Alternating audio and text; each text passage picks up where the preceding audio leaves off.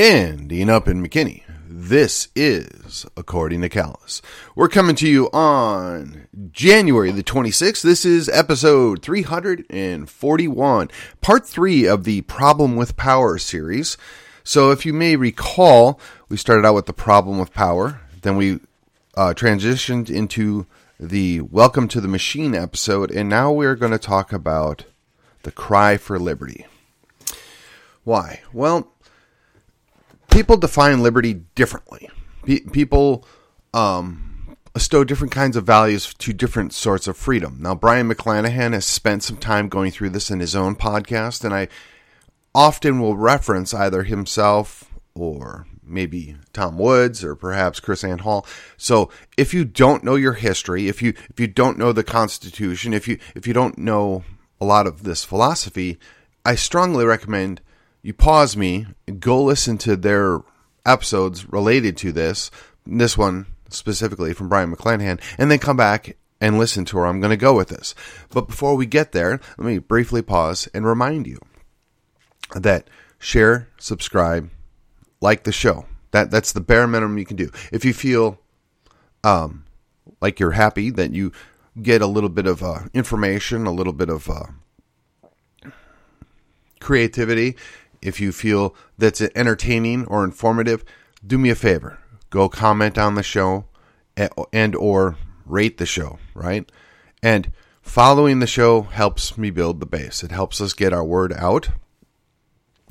Followers apparently are important to the algorithm. My listenership has continued to grow. I'm doing just fine as far as I can tell. But we want to make sure that our voice is heard. So, thank you for tuning in, and thank you for helping me out. On with the show we go. All right. So, the cry for liberty. I mean, this is something that, when I was under the libertarian identity, right, I saw myself as far more libertarian than anything else. And I got to be honest, I haven't rejected it entirely, but you're kind of with this mindset based upon what you would learn from Locke, right? In man, its natural state, they're free, and they're able to enjoy the fruits of their labor, and their possession comes about because of their work. And then out of this comes the idea that men are created or born equally, right? And by men, again, let's set this aside because apparently there's some people out there that don't quite grasp this. In the Latin root, when you use the male for a multiple, it can mean both men and women. So I think this is going to be the last time I do that because I'm just tired of it. And in case you forgot, this is According to Cal, so the entire show is based upon both my understanding of events and theories and my view on how these things play out. So I try real hard to not make hard accusations or to not make absolute definitive statements, but I always talk about what I think about it or how I see this fitting together because it is an opinion show, right? I do put things out there to help you learn, to help you quench your thirst for knowledge, or at least point you in the direction that you can get that, i.e. Brian McClanahan. But the end of the process is I try and take everything that happens locally and hold it up against these principles or these ideas. Likewise, I try and take things that happen at a national or the federal level or the state level and how that will impact us here locally. One of the concerns that I have when I focus a lot of time on local items is there's not a whole lot of other people outside of Collin County or DFW that are going to necessarily have interest. So that's why I make sure I always do at least one episode a week talking about Texas, particularly Texit. I think that's one of the defining issues of our day, and we need to know where we stand on it. We need to know the nuts and bolts behind it and some of the philosophies that undergird that. So as we talk about the idea of a cry for liberty, we're really talking about we want to remove restraint, right? We don't want to have our individual liberty, our ability to act for our own concerns, to be curtailed any more than absolutely necessary. Now, this is where the definition gets a little challenging, right? You can't have freedom without responsibility. And this is something that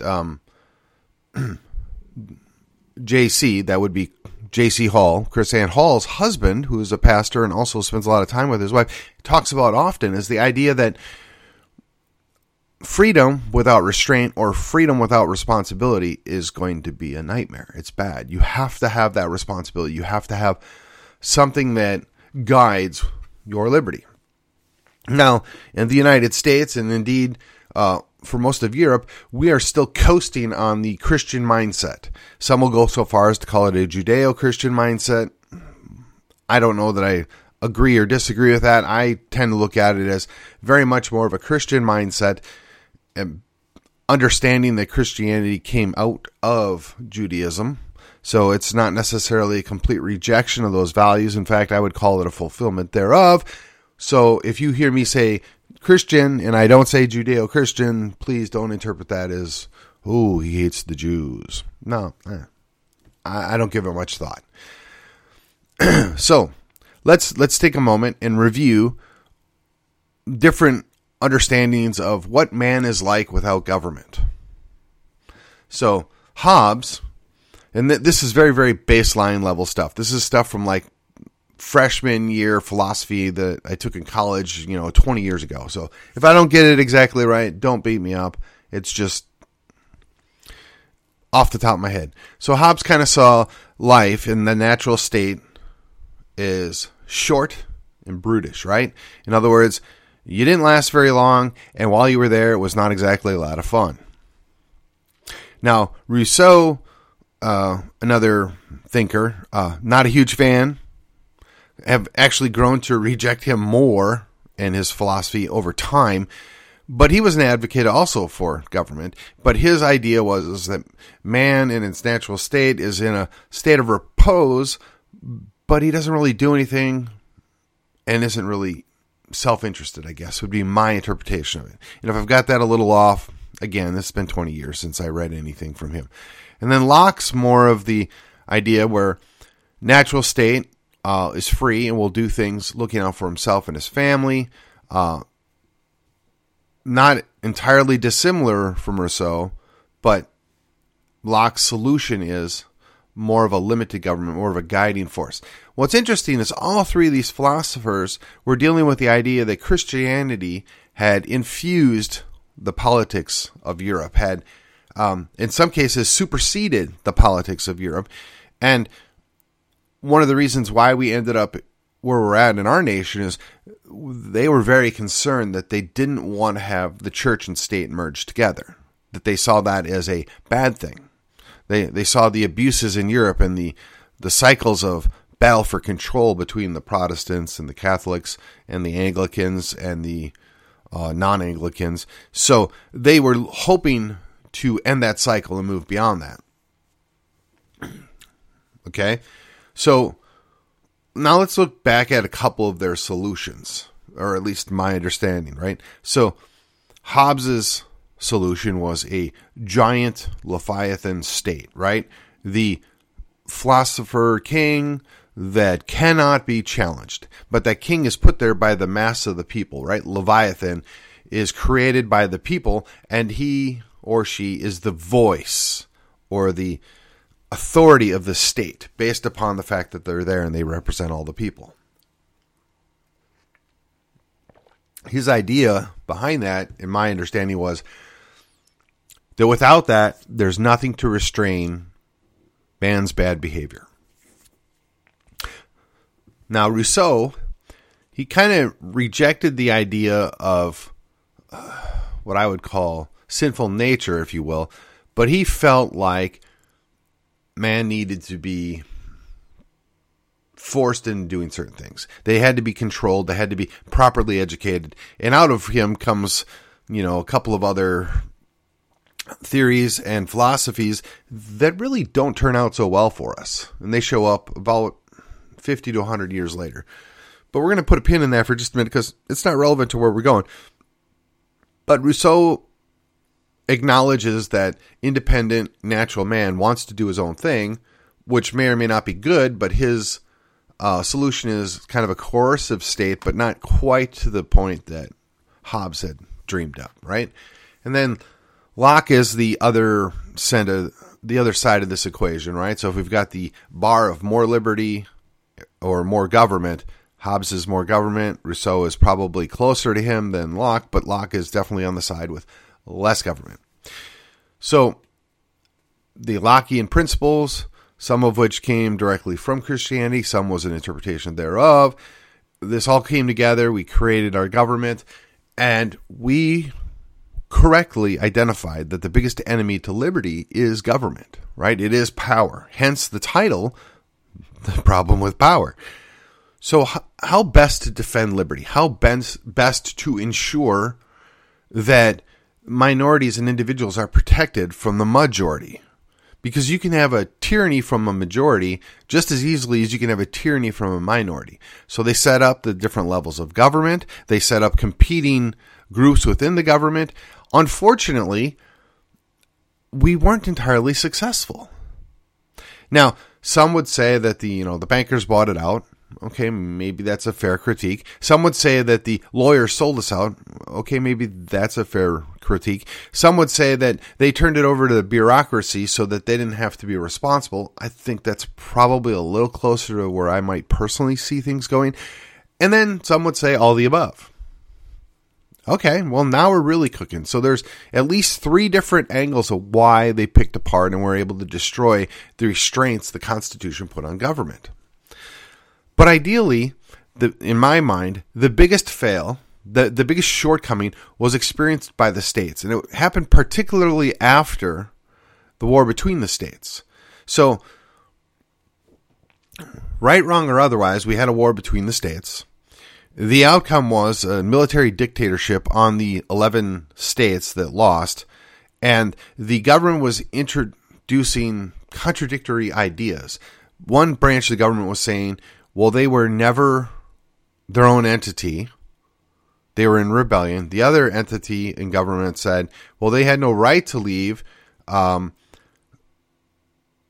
they were independent. They had separated temporarily, which is why we're forcing them to come back in this way. And then another branch said, it doesn't matter. We conquered it. Now they're going to do what we say because we're in charge. So it's kind of conflicting, and it's definitely not a good result, right? But the outgrowth of that is now the federal government has asserted itself as supreme over the state governments. It was never created that way. The Constitution was never designed that way. It was conceived that the states would be a check against federal power and federal abuse. Well, now the federal government has gotten away with this massive abuse, and the repercussions are still being felt to this day. In fact, I would say that the repercussions have almost come to total fruition of the nature of federal abuse over sovereign states. And again, I'm not here to re-litigate whether they were right or wrong as far as what they were leaving for or what they were looking to accomplish.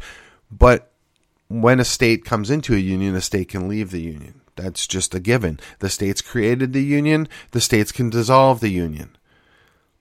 I mean, even the vaunted case of Texas v. White acknowledges that the union can decide to break itself up apart within the context of the Congress. So there is a way out. It's just that we would say we don't agree with that. And how does this matter? Why does this matter?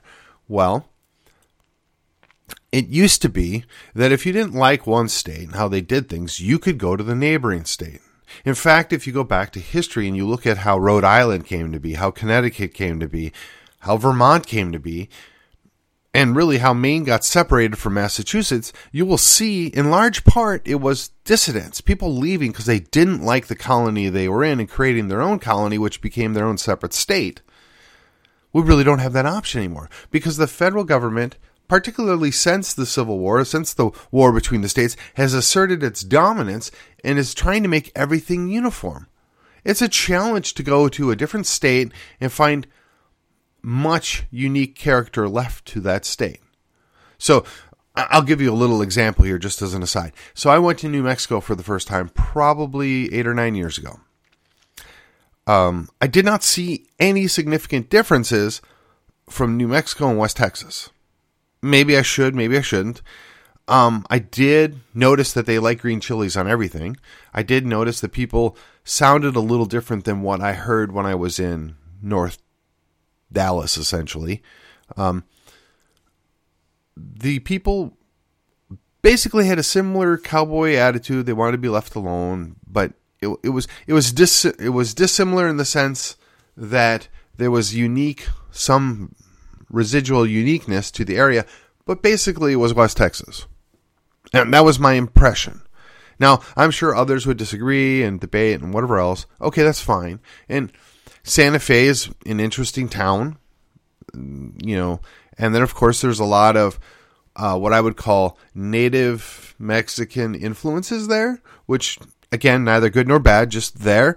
And that adds some uniqueness. I'll give it. And I don't think that overall the culture is significantly different than West Texas, but the politics definitely are, which is kind of interesting.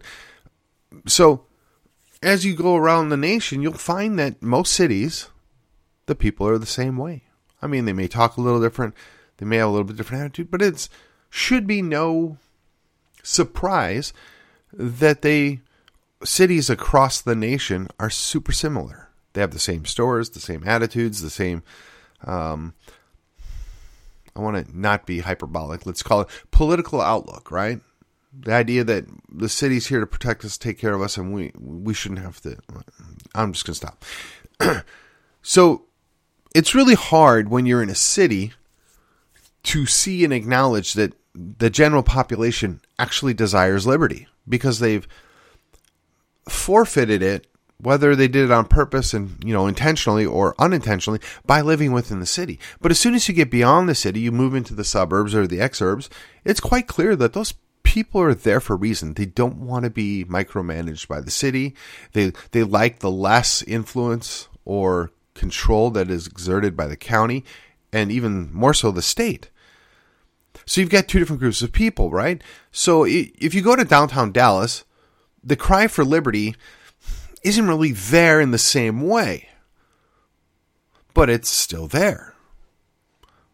So let's revisit that for just a second. They want quote unquote artistic freedom. They want sexual freedom. They want whatever various kinds of freedom. Now those of us that still subscribe to a Christian faith or a Christian worldview or even just residual Christian upbringing, we see that and we just kind of shake our head.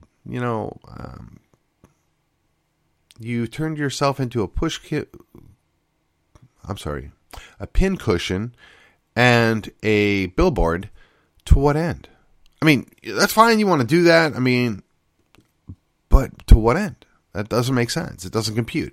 Or you're taking part in whatever the latest perversion is. And we can look at it and say, well, it's sinful behavior. You shouldn't do that. But I'm not comfortable with government coming in and punishing you for that. But on the flip side, you shouldn't and can't ask me to be okay with what you're doing. But they do. They assert a positive right? And we've talked about this in the past as well, the idea between a positive right and a negative right. You should be free from. Well, they converted that, in the Roosevelt administration. They gave you a bunch of nebulous ideals that you shouldn't have to worry about, but that's part of liberty. That's part of normal life, is you're going to have to think about, where's my next meal coming from? What am I doing in my life to make sure that I have a house? What am I doing in my life to make sure that I can get to work the next day, or that I can have money to take care of my family? These are all normal and appropriate things when you have liberty. So one has to consider, just maybe, the goal was, we're going to take away those needs and we're going to substitute them with your subservience, with your new need is to serve government. Your new need is to be dependent upon what government's going to give you. That's not liberty.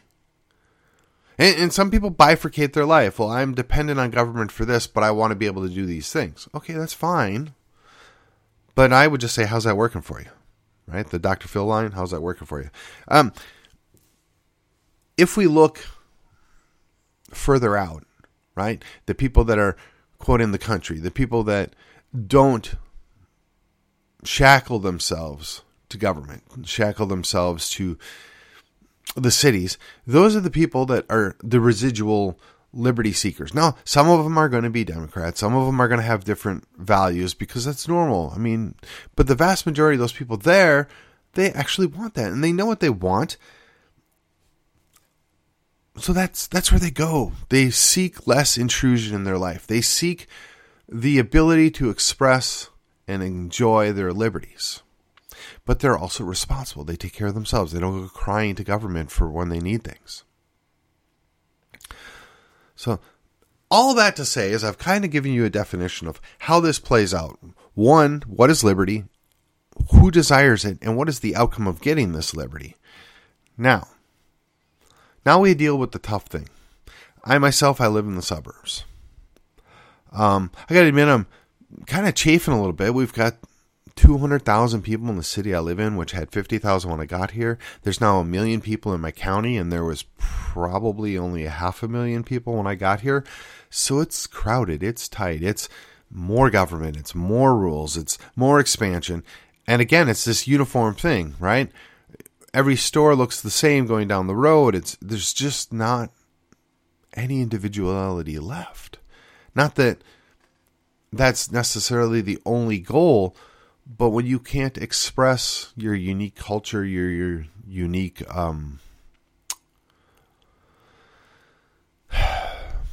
inhabitants, right? The local culture, if you will. And I'm not talking about culture like as in a foreign culture, but I'm talking about an expression of an existing current culture. Most of that's been deleted. Most of that's been watered down and washed away. And I'm not sure that's necessarily terrible. It's kind of like the whole idea of McDonald's, right? You can go to any McDonald's in this country and basically get the same cheeseburger and fries with a vanilla shake or whatever your fancy is. And it's always going to be the same. That's the goal. They want sameness. That's because that's what the people desire, or so they say. I think it's more of we've been trained to expect. This is what we want because we don't know any better. So what actions can you take? This, one of the things that I try and do, and I'm really trying to focus on bringing, especially this year, is what are things you can do to overcome a shortcoming or to work around the system as it is, or to, quite frankly, exert your desire for your own liberty, for your freedoms that were bestowed upon you by merit of your birth from your creator, that government has seemed to find no end to the ways that they can curtail it. All that to say, well, the first thing you can do is you can move out of the big cities. I'm in McKinney. I don't think I'm going to be leaving anytime soon. Part of me's not uber enthusiastic about it, but the other part of me is understanding that there's something to be done here. There's something to be said about what's going on. And, there's a conceptual framework that every time you leave, you're surrendering. And that's the last thing I want to put forth is that I'm surrendering or I'm giving up. No, it's just was never really my desire, right?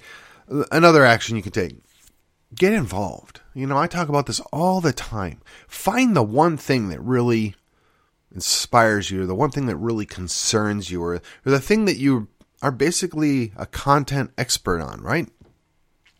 Now, I don't care if it's school board issues, city council issues, commissioner court issues, or even state issues, but you should advocate and speak to those issues when given the opportunity. And, in today's day and age, it's real easy. You go on social media, you do your little keyboard warrior thing. Maybe a step beyond that is you make a few phone calls. You call those elected officials, or you call some influential people and you say, hey, this is not right, or this is not good, or these are probable outcomes if we do this, even though I'm not necessarily against it. Have we considered this, or how do we mitigate these issues? You can do that. The next step would be is you show up in person. You go testify, or you communicate. The next step beyond that is you get involved in a race or an issue movement, or a protest, or whatever you want to call it. And then beyond that, you can actually run for office. I find it extremely interesting that in Collin County, we've got at least 3 races that I can think of off the top of my head where there is not a quote-unquote Republican or conservative candidate in the race. It flabbergasts me. We're still a conservative county. We're still a conservative city by all measures. And, but different people want to slice and dice that differently. Different people want to redefine it. But when you have somebody that is objectively progressive in a position and they have no opposition, everybody else can read that for, well, we've given up, or we don't oppose these person's ideas, or we are quite okay with what they're doing. I mean, whether it's Plano, Prosper, McKinney, or Frisco, you got to ask yourself, why don't you have people willing to do that? Why aren't people willing to make that investment? So the cry for liberty is there. Well, what are they? Where are these people? What are they doing? And I honestly think in my heart that a large part of this goes back to the idea of pietism. I was in a conversation earlier this week, and a person I know had indicated that when they were growing up, they were always told that they should only worry about church, only be involved in church. Don't worry about the rest of the world around you. That's not your problem. That's not your responsibility. Well, no, I'm pretty sure that's a problematic reading of the scripture. The reason why we're at today where we're at today is because Christians ceded the field. They walked away. They went and hid in their church. They put on their rose-colored sunglasses, pretended everything was great. Maybe they went so far as Pangloss. And then there was a few people that were Cassandras. And if you don't know what Cassandra is, it's just Greek mythology, a person that was given the gift of foresight, right? They could see the future. But the curse is nobody was going to believe them. So even if you would prognosticate the correct outcome or say these are repercussions of doing this, nobody listened or nobody cared. Well, that's frustrating. So, again, if you value liberty, if you value our independence, if you value limited government, my question to you is, what are you going to do about it? Right? I believe that inside of every human being, there is a cry for liberty. Now, that gets redefined or reprogrammed over time, particularly in the government schools, but there's an innate desire to be free from being told what to do. Where are you at? I mean, we had a quasi-dystopian couple of years here, right? You were told you couldn't go outside unless you put something on your face. You're told you can't go to work unless you injected yourself with something. You were told that you couldn't travel unless you did certain things. I mean, excuse me, but I have no desire to relive the 30s in Germany. I have zero desire to relive the 20s in the Soviet Union. I have absolutely no desire to relive what it was like in Czechoslovakia in the 60s. I have no desire to ever experience what China's been like for the last 150 or 2,000 years, depending on how you want to look at it. We believe that individuals have liberty, that individuals have rights, that individuals are God-given certain things that they can do and express themselves and function as people. And even though we find people that do things that are abhorrent to our own understanding, as long as they're not hurting somebody else, as long as they're not impacting another person, it's really not a problem for law. That's between them and God. That's between, and look, I know I've said this time and time again, you can't judge a pagan for not living like a Christian when they're a pagan. Likewise, Christians need to remind ourselves that somebody doesn't get to claim to be a Christian without understanding and agreeing to certain principles. Likewise, I would tell you, when you run across somebody that claims to be a conservative, you probably ought to look at how they define conservatism. There are a whole lot of things getting lumped into being quote-unquote conservative now that are clearly not conservative. And I'm aware of this. I've watched this play out for 40 years, essentially, that the progressive argument or the progressive position 20 years ago becomes a conservative position 20 years later. If you doubt me, you just go back and read the history books. Now, There's a book which is in my reading stack called The Conservative Mind by Mr. Kirk, Russell Kirk. He talks about these things, right? There are certain things that were established and are real. They're permanent and they need to be preserved. I'm just wondering if we got tied up in all these other definitions and all these other false understandings of things, and now we're at a point that we don't even know what's what anymore. And I know you know what I think about that.